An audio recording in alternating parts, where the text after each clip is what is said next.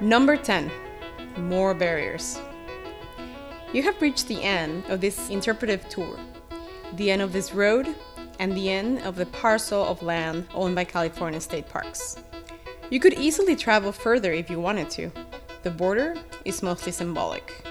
Your first obstacle is a Jersey barrier, which, despite the name, is also a California native. Concrete road barriers were first used in California in 1946. They replaced the standard wood beam guardrails on the treacherous Grapevine section of the Reach Route Highway, where the road's 6% downgrade led to many head-on collisions. Developed at the New Jersey Institute of Technology, the Jersey barrier evolved from these barriers to include a buttress at the base designed to redirect crashes and prevent vehicles from flipping over into oncoming traffic. Your second obstacle is the law.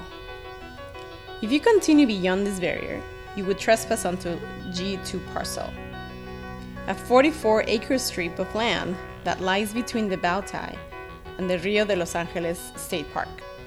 This parcel is the largest undeveloped property in the entirety of the river.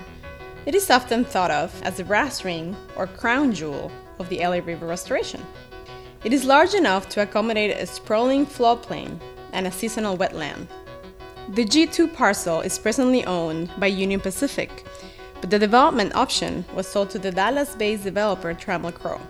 The details of the deal are unclear, but it is rumored that Trammell Crow estimates the land to be worth $15 million without remediation and would like to swap the parcel for other lands worth 3 times that price. Should California State Parks purchase the land from Trammell Crow, they are legally obligated to pay no more than fair market value, verified by an independent appraisal. The question of land valuation is important because it sets a comparative baseline for future properties to be purchased along the river. The actual costs of cleanup are not yet known. You have reached the end of this walk. If you turn around and head back towards the beginning of the tour, you will notice many aspects of this place that have not been discussed. Please enjoy exploring this site at your own pace.